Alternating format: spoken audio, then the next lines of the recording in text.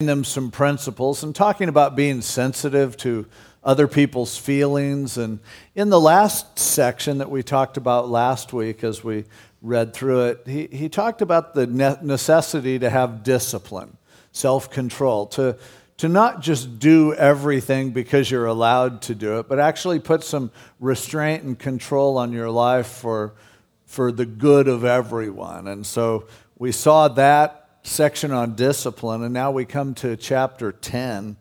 And he now changes gears a little bit, still kind of on the same theme, but now what he wants to do is to address them concerning what you need to learn from history. It's been said by many people that if you don't learn from history, you're doomed to repeat the mistakes of history. He takes them through some of the events in the history of Israel and then draws a parallel to their day, and it'll also give us a parallel to our day as well. So some valuable lessons from history. Now, most of the people in Corinth weren't Jewish, and so most of them didn't grow up hearing the Jewish Bible stories and the things that had happened in what we call the Old Testament. But even those who were Gentiles, when Paul ministered there, the only Bible he had was the Old Testament, and so he had no doubt shared some of these stories with them. Some of them were Jewish and knew these stories very well. But he starts off by saying in verse 1, chapter 10, "Moreover, brethren, I don't want you to be unaware or ignorant, that all our fathers were under the cloud. All passed through the sea. All were baptized into Moses in the cloud and in the sea. All ate the same spiritual food, and all drank the same spiritual drink. For they drank of that spiritual rock that followed them, and that rock was Christ." Now, this sounds a little funny as he illustrates it, but what he's trying to say is, remember those Jewish people who came out of captivity? They were slaves in Egypt, and Moses led them forth out of captivity and miraculously allowed them to cross the Red Sea, and then behind them destroyed the armies of the Pharaoh so that they could escape into the wilderness. And he said they were led by that cloud that was a picture of the Holy Spirit, the cloud that protected them in the daytime, at night turned into more of a fire that kept them warm. And it led them across the desert and led them in the wilderness. He's saying, and then he also says, you ate that spiritual food, that is manna, when God gave them bread that fell from heaven so that they would be able to eat and not starve in the desert. He said God also gave them that spiritual drink, which was the water that God provided for them on at least two different occasions, when water came forth miraculously from the rock so that they would be able to drink and not die of thirst. He says the rock was Christ. It doesn't mean literally the rock is Christ, but he said that was all a picture of what you would later learn was connected to what Jesus Christ would do for us. Remember the time when Moses struck the rock. It was designed as a picture of Jesus, because one day Jesus would be stricken on the cross, pay the penalty for our sins, and provide for us that living water. But remember what happened with Moses. God told him the next time, just speak to the rock and water will come forth. But Moses was in a bad mood and he was mad at the people, and so again he whacked the rock with the stick. And God was really upset because he said, man, that rock was a picture of Jesus, and now you messed up the whole lesson. Because Jesus won't have to be stricken twice. He'll die once, and after that, all you have to do is ask him, speak to him, and he'll forgive your sins. He doesn't have to be sacrificed again. So it was all a picture of the reality that later would be fulfilled by Jesus Christ. Now, what he's trying to establish here is, you guys today aren't that much different than those people back then. In the same way that for you were delivered from the slavery of sin. They were delivered from the slavery of Egypt. In the same way that when you gave your life to Jesus Christ and then later as a token to represent that, you were baptized, in the same way they passed through the water of the Red Sea, showing that you're really free. You really made it out. In the same way that you eat that bread and drink the cup that we call communion, in the same way they drank what was provided and ate what was provided, and what they ate and drank was a picture of what Jesus would ultimately give, and now what you do is a picture of what he has already done. And so he's saying there are huge parallels between their experience in the wilderness and your experience. But here's the point. He said, as we read on, he says, but, verse 5, with most of them, God was not well pleased, for their bodies were scattered in the wilderness. 2 million people left Egypt, set free from the slavery that they had been completely chained to. 2 million people passed out of Egypt across the Red Sea, heading toward the Promised Land. But how many of those 2 million people who left Egypt actually ever got to enter the Promised Land? Really, only 2 of them, Joshua and Caleb.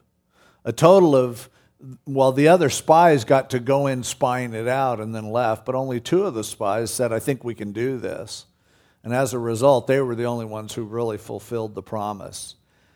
And so what Paul is saying here is, remember, not everyone, in fact, almost everyone who was set free from slavery ended up dying in the wilderness.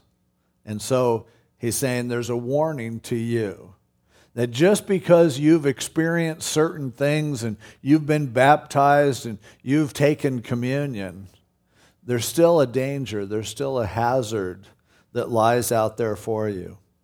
He says, now these things, verse 6, became our examples. The Greek word there is the word tupai, which is the word from which we get types. Whenever you hear people say, well, the rock was a type of Christ, it means it's a picture, an example, or a type. These things became our example to the intent that we should not lust after evil things as they also lusted. He said, what happened to these guys presents a great lesson for us guys, for us to consider, because they were destroyed by lust. They were destroyed by what they wanted. They were destroyed by their own temptation that led them to sin, that led them to fail, that caused them ultimately to die. And so he said, there's a lesson here for all of us, because what happened to them, they aren't that much different than you are, and you better pay attention and learn a lesson from them so that you don't end up, the implication is, dead in the wilderness, missing out on the promises that God has given you. So now he goes on after saying that their bodies were scattered in the wilderness in verse 5, and it's an example for us so we don't lust. Now he gives a few concrete examples of some of the people who died in the wilderness and why they did. Verse 7, he says, do not become idolaters, as were some of them. As it is written, the people sat down to eat and drink and rose up to play. That's a quote from Exodus chapter 32. It's talking about that time when they were in the wilderness and Moses went up into Mount Sinai to receive the law. If you haven't read it in the Bible, you've probably seen the movie. And as he was up in the mountain getting the commandments, the 10 commandments and the rest of the law, the children of Israel were down at the bottom of the mountain and they were missing Egypt. And they said, you know, man, back in Egypt, we really enjoyed worshiping the golden calf. It was a part of the Egyptian religion. They go, we got a bunch of gold here. Who knows, Moses may not even come back. He might have died up in the mountain. So build us a golden calf. So Aaron did build them a golden calf. And they were dancing around it and celebrating. It says first they sat down and had a ceremonial meal, and then they got up to play. They got up to dance and to celebrate. And it was while that was going on that God told Moses, you better get back down the mountain, Moses.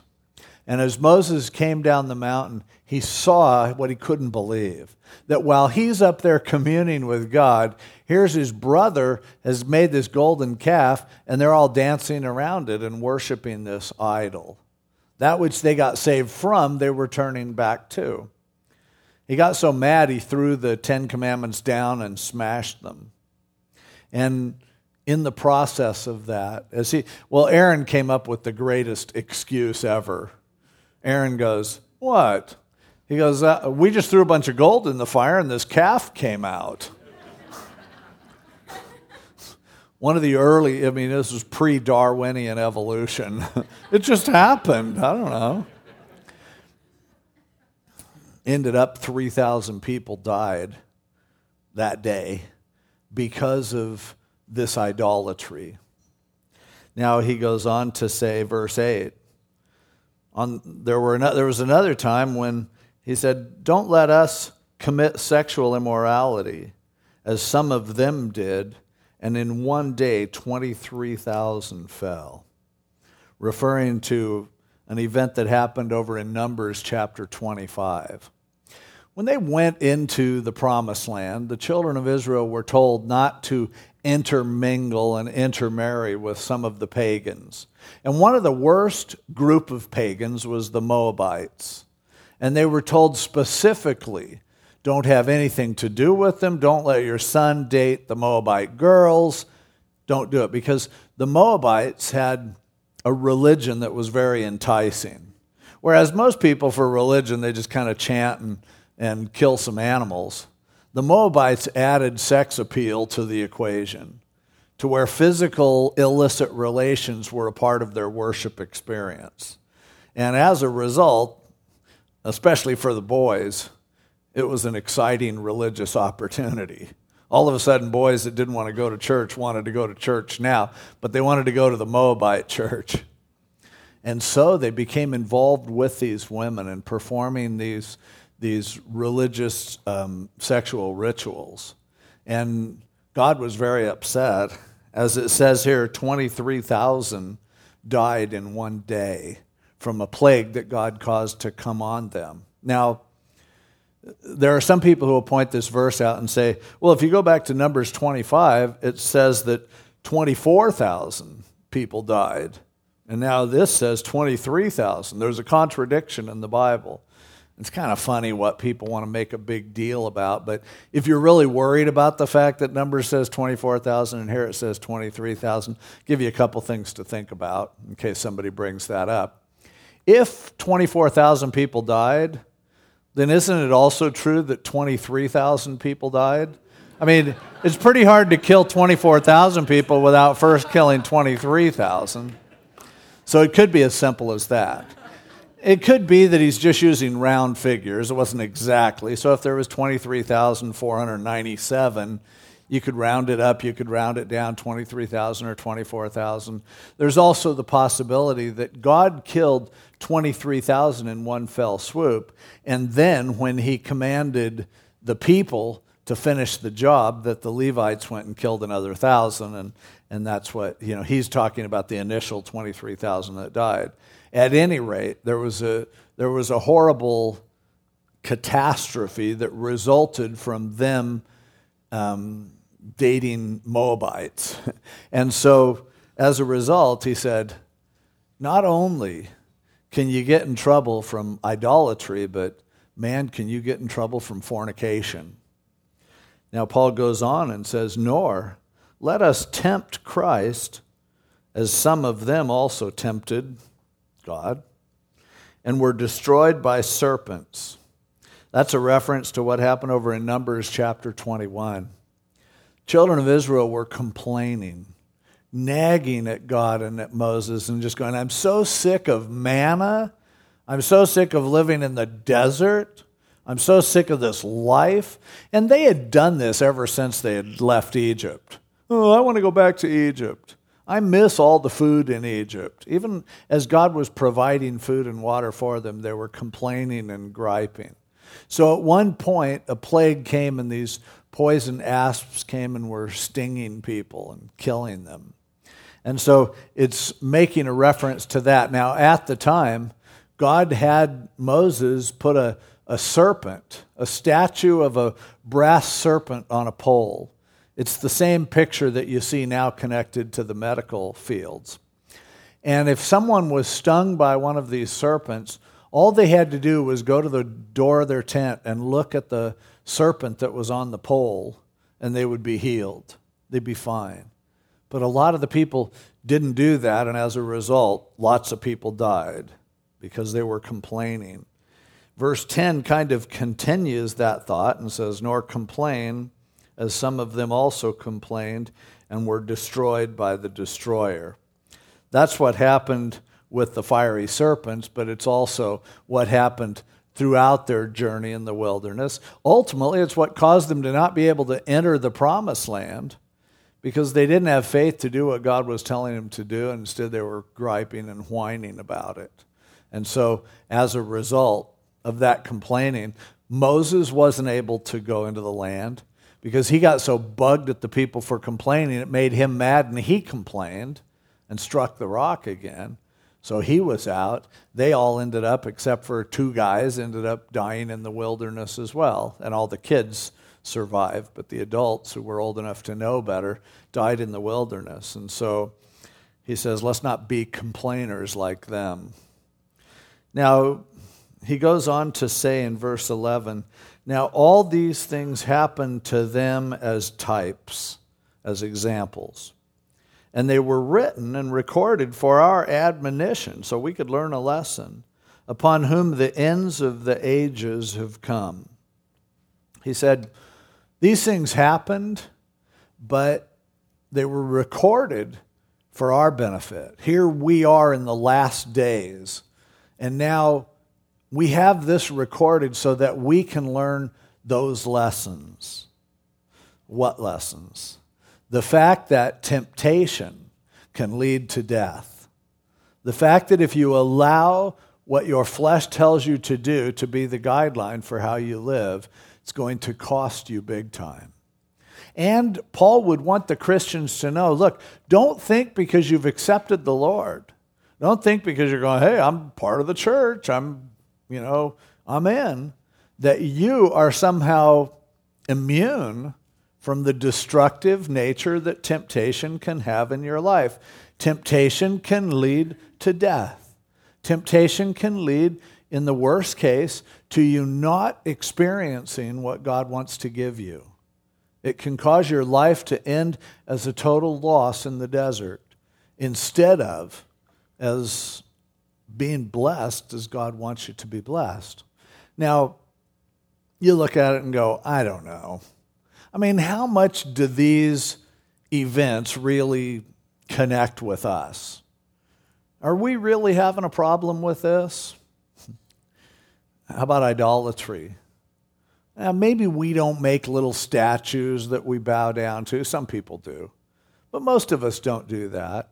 But idolatry is simply worshiping something that's created rather than the one who created it. Idolatry is basically at its core materialism. It's just deciding that what's valuable to us are things rather than God. And so we start to worship things, and it's idolatry. And it's dangerous. It's a temptation that can really destroy us if we give into it. We're not that much different. We haven't come all that far. Well, how about fornication, immorality sexually? It's a big issue today. As big as it is then. You might go, oh, I don't know. I don't even know any Moabite girls. But there are all kinds of people out there who are tempting us to do things that are wrong. And I see people's lives being destroyed every day from giving in to that lust, that temptation, getting involved with the wrong people and destroying of the life. It is still a real threat. And then how about complaining? Oh, nobody complains today, do they? This week is Thanksgiving. We set aside one day to be thankful. 364 days a year are griping days. And then what's going to happen on Thursday at Thanksgiving? This turkey's too dry. This turkey's not cooked enough. What's with the canned yams? Can't anybody make a real yam nowadays? And then, why do they pick these games to be on TV? These teams are all lousy. I mean, why can't they put the good teams on?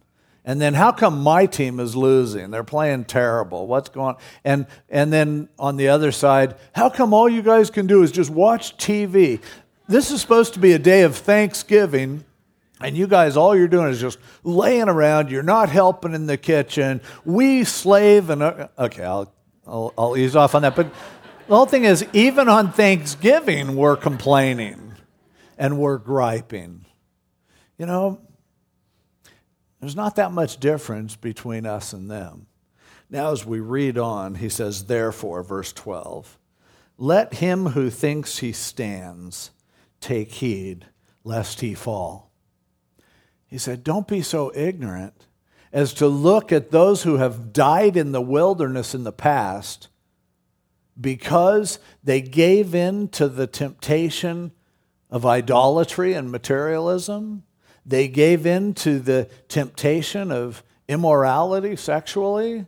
They gave in to the temptation of griping and complaining.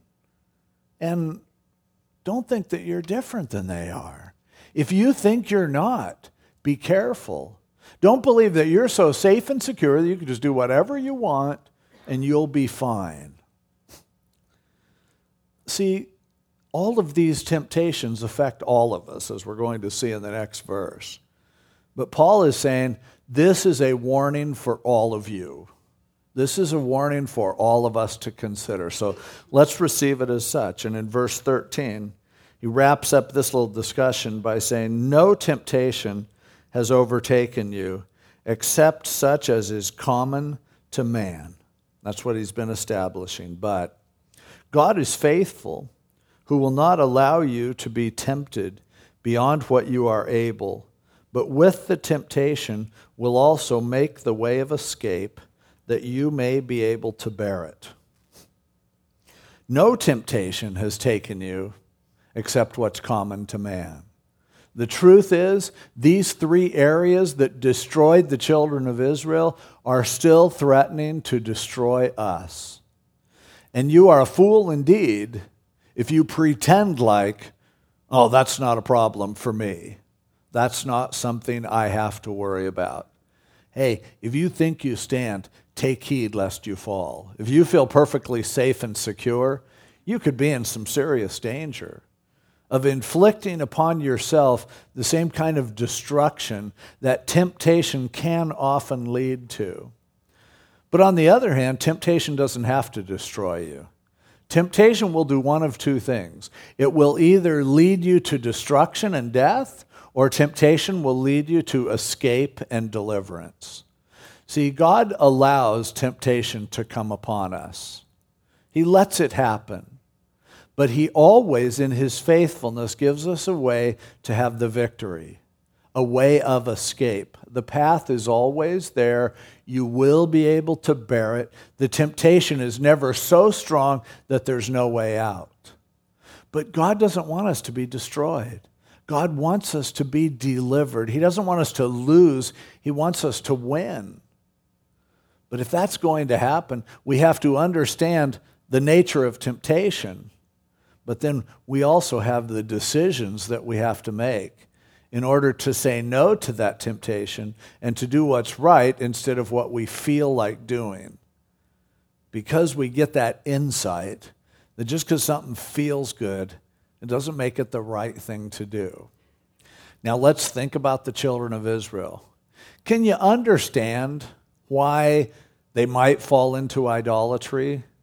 I mean, they'd grown up in a society that worshiped idols.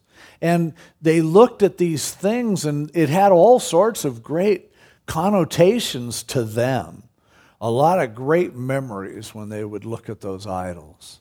And, let's face it, you can see how people could fall into idolatry today. Because the physical world is what we see and touch and feel. It's like the most obvious things to us. And so when you talk about valuing God, who you can't see, it's a little easier to wrap your head around loving your new car. Because, there it is. It's there. Everyone in our society is valuing things. Everything that we're bombarded by is to sell us on the notion that somehow we are going to be satisfied if we get enough stuff. And so the temptation to idolatry is incredibly powerful for us, even as it was for them. And I can totally understand why the children of Israel would dabble in some idolatry. And I can totally understand how we do the same thing. It has a real hold on us. Now, how about sexual immorality? We have built into our bodies the capacity to want to do things, and then we're told not to do them. And yet everything within you, especially as you're younger, is just racing for you to want to do it. And it's understandable when people give in to that desire, completely understandable. Even as for them, they're out in the desert. They've gone through everything that they're going through. And then they're told, stay away from the Moabites. But man, you look at those Moabite chicks and they were hot. And it's like, oh man, and they seem really religious. And for us today, it's like, hey, you're single, you're struggling with that, wanting to be with somebody. But the Christian guys you meet, bunch of losers. And here there's some really nice, the only thing, they're perfect except they just don't know Jesus. But, maybe I'll win them for the Lord. Then they'd really have it together. They have so much better line than other guys I know. And guys are like, man, I'm faithfully walking with the Lord, and I'm not meeting any girls who are spiritual, who really care about things I care about. Man, when I was single, before I was walking with the Lord, girls were throwing themselves at me. I would say, I could have any girl I please. Now I realize I don't please any. And it's like, what do you do? Are you just supposed to wait and God's going to cause some, mermaid to come out of the ocean and this is your long-lost love? Or what's supposed to happen? And I can totally understand where people come off when they go, I'm going to link up with somebody who's a compromise, but I got to be with somebody. If you can't be with the one you love the one you're with, and just make it happen. I can understand where when someone's in a painful marriage and things aren't going well and the spouse isn't treating them the way they're supposed to, and then here there's somebody at work that's just so sweet and nice and thoughtful and considerate. Maybe they even know God and they pray with you. And it's like, wow, it's tempting. It's hard to resist that just on the basis of because God says so. I completely understand why people give into that temptation. But giving into that temptation will kill you. It'll destroy you, as it did them.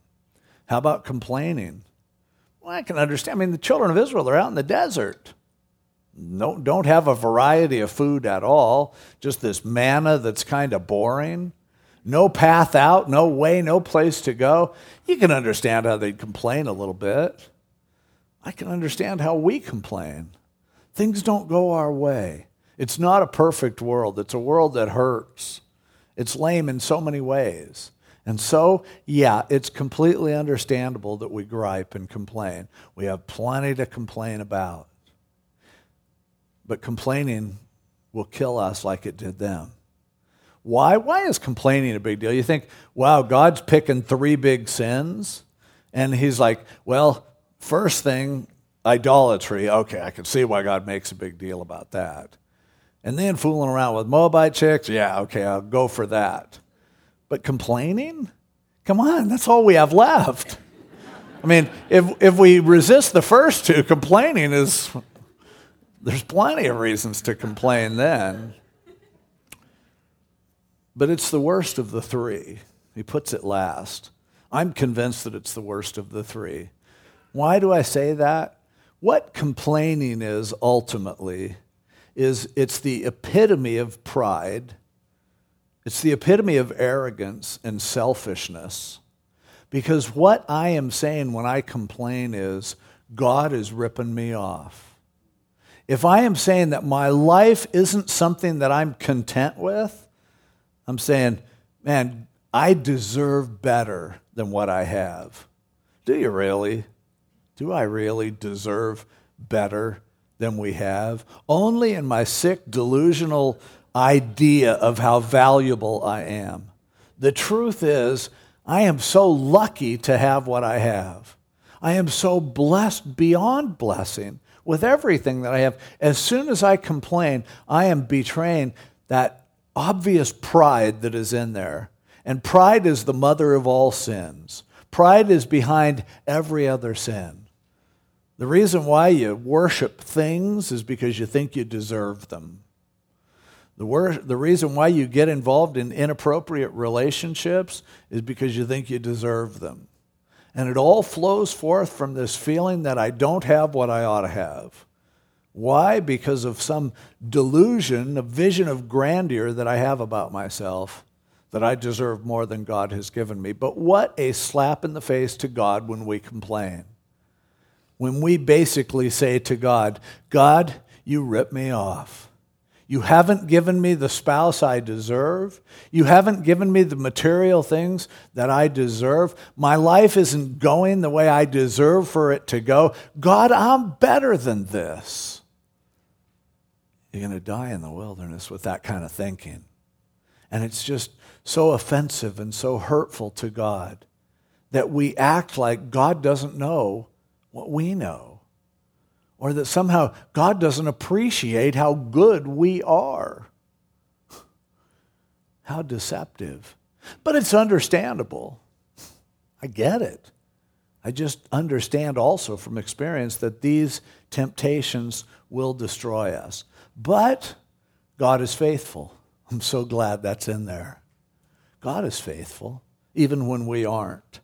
And He always provides a way of escape. God is constantly sending out little warnings to you and to me of the destructive behavior that we are indulging in, and He's trying to help us to stop. Now you go, well, how about those Jews in the Old Testament? They didn't have much of a chance, did they?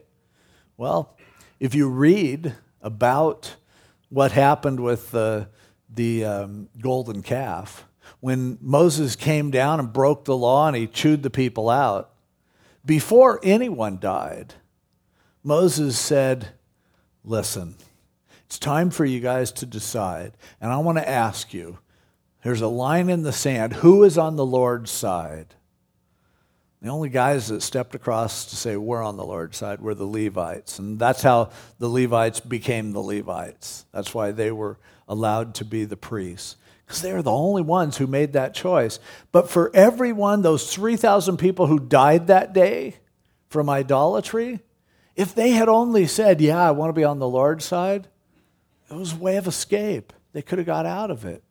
For the griping people who ended up having these bites, serpent bites that was killing them, all they had to do was get up off their cot and look out the window at the serpent that represented Jesus. As Moses lifted up the serpent, even so must the Son of Man be lifted up. And it's true for us today. Oh, people who die in the wilderness, all they have to do is look at Jesus. Repent of their sins, receive forgiveness. The way of escape was there for them, and it is for us. And I'll tell you something, every day, in 1,000 different ways, God is trying to protect you and me from ourselves. He sends out little warnings. When it comes to idolatry, yes, we are prone to idolatry. We are prone to value things. But God is constantly sending us a message that says, don't do that. Sometimes the message looks like this. You get a brand new car, you're on your way home, park in a parking lot and somebody dings it. And it's like, you just ruined my car. Well, maybe God's just going, it's going to burn. It's not that. It's just a piece of metal. It's okay. Oh, no, it's my piece of metal, and it's so shiny, and God's like ramming into it. Some people total their car, their God, so that God can go, here's a chance out. Here's a way of escape. Do we take it? When you look at that stack of bills, when you see that your credit card balance is maxed out and you can't make the minimum payment, and you see no way of digging out of the hole that you've buried yourself in, is God maybe giving you a way of escape? A wake-up call to say, I wonder if you didn't value material things so much, you wouldn't have got into this jam. It's never too late. There's a way of escape. There's a way to turn it around. You just have to wake up and realize what you're doing. There it is. The path, he's saying, are you going to live for things or are you going to live for me? There's a way of escape. When it comes to immorality, there are people who are trapped in immoral conduct, and God is throwing up roadblocks all along the way to try to warn you. You start getting involved in a relationship, and it's really not the best relationship for you, but hey, you know how those Moabite chicks look when they fix themselves up. And you go, I don't know, this isn't seeming right. Seems like we fight all the time. My friends don't like him or her. My parents don't approve, but, I'm going to go for it. God's going, escape. Get out of there. Here's the off-ramp. Here's a perfect opportunity. Take it. Don't destroy yourself. We don't want to listen. So often we continue to go. Guys that are struggling looking at pornography on the internet. How many times does your computer break down and you just think, oh, these stinking computers. Oh man, it hung again. I need to get a Macintosh so this doesn't happen. And it's like, okay, I could either stop looking at what I'm looking at or I can hit Control, Alternate, Delete and try it again or buy a new computer. God's going, escape. Get out of there. Stop doing this. I'm trying to bail you out. I had a guy this morning after first service tell me a great story that's a perfect example of this, and I'll try not to betray his identity in case he doesn't want you to hear this, but he's a guy, single guy, has a really nice motorcycle. And he was, hey, there are more single guys than one that have a motorcycle in our church, but he's sitting at a red light, and a good-looking Moabite chick pulls up next to him, and she's like, she blows him a kiss, and he's like, oh, and then she's talking to him, and he can't hear it, so he shuts off his motorcycle, and he goes, what? She goes, man, that's a great-looking motorcycle, and he goes, it would look even better with you on the back, and she's going, I'll pull over right up ahead, you're on, and then he goes to start his motorcycle up, click. He's never once had this motorcycle break down as long as he's had it. Now it won't start. And he's pushing this big motorcycle through the intersection. Took him an hour to get it started. Miss Moabite's long gone. But it's like, you know what God just did for you? Do you know how he gave you the path of escape? I talked to a girl after second service who said, it's so funny. She goes, I quit smoking back when I became a Christian, but now I got back into it, and I've really been feeling bad about it, and like God wants me to quit. And she goes, I was so mad. Last night I ran out of cigarettes. And I was mean to my kids. I was mad at everybody. And she goes, I realized I ran out of cigarettes because God wanted to give me an off-ramp. He wanted to say, here you go. Here's a way out of this. So many times in our lives, God gives the way of escape, and we don't take it. We don't allow it. Sometimes while we're in the middle of complaining, God causes some great blessing to happen in our lives. Something really good happens. And it's like, here's a way of escape. You can either stop and praise God, or there's always something else you can complain about if you want. God is faithful. He won't allow you to be tempted beyond what you're able to bear. He will always give a way of escape. There's always a way out. He is putting up those roadblocks because he doesn't want us to destroy ourselves. And the roadblock ultimately is repentance. The roadblock ultimately is to go, I'm tired of just ruining my life. I don't want to end up as a corpse in the desert. I repent. I don't want to live for idolatry. I don't want to live for immorality. And I don't want to be a negative, griping, whining, prideful person who thinks he deserves better. These things destroyed a civilization. And I don't want them to destroy me any longer. There's a Jewish poem that they say, kind of a little thing that they say at the Passover. And it's called the Dayenu. The father starts reciting this thing. And the gist of it is, God, Dayenu means it would have been enough. And they say, if you had led us out of Egypt and we never passed the Red Sea, Dayenu, it would have been enough. If you had led us across the Red Sea and the Egyptians hadn't drowned in the Red Sea, Dayenu, it would have been enough. If you had led us into the wilderness and never brought us to Mount Sinai, Dayenu. If you had brought us to Mount Sinai but never gave us the law, Dayenu, it would have been enough. If you had led us to the Jordan River but never into the Promised Land, it would have been enough. If you had led us across the Jordan River into the Promised Land but we never had all those victories, it would have been enough. At some point, the point is, hey, is it enough? How much do you think God really owes you?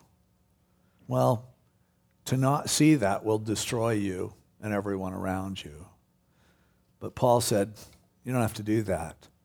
He said, I'm telling you this story so you can wake up and not destroy your life. The lesson is clear.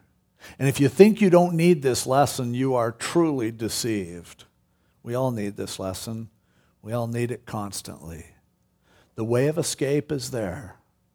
We don't have to destroy ourselves. We don't have to die in the desert. Maybe you're somebody today who's never even given your life to Jesus Christ. Today is your off-ramp to the road that's going to kill you. You can give your life to him. He died for you. He'll give you a fresh start. It's time to do that. Take the way of escape. God is faithful. For many of us, we're being sucked into temptation that's destroying us. Sin that's absolutely ruining everything that God wants to do in our life. Today might be your way of escape. Time to repent. Time to come clean before God and ask him to forgive you and be determined not to fall into the pattern that has destroyed plenty of people before you and will destroy plenty of people after you. Let's take the way of escape. God is faithful. He's good. Let's pray. Lord, how thankful we are for the way of escape.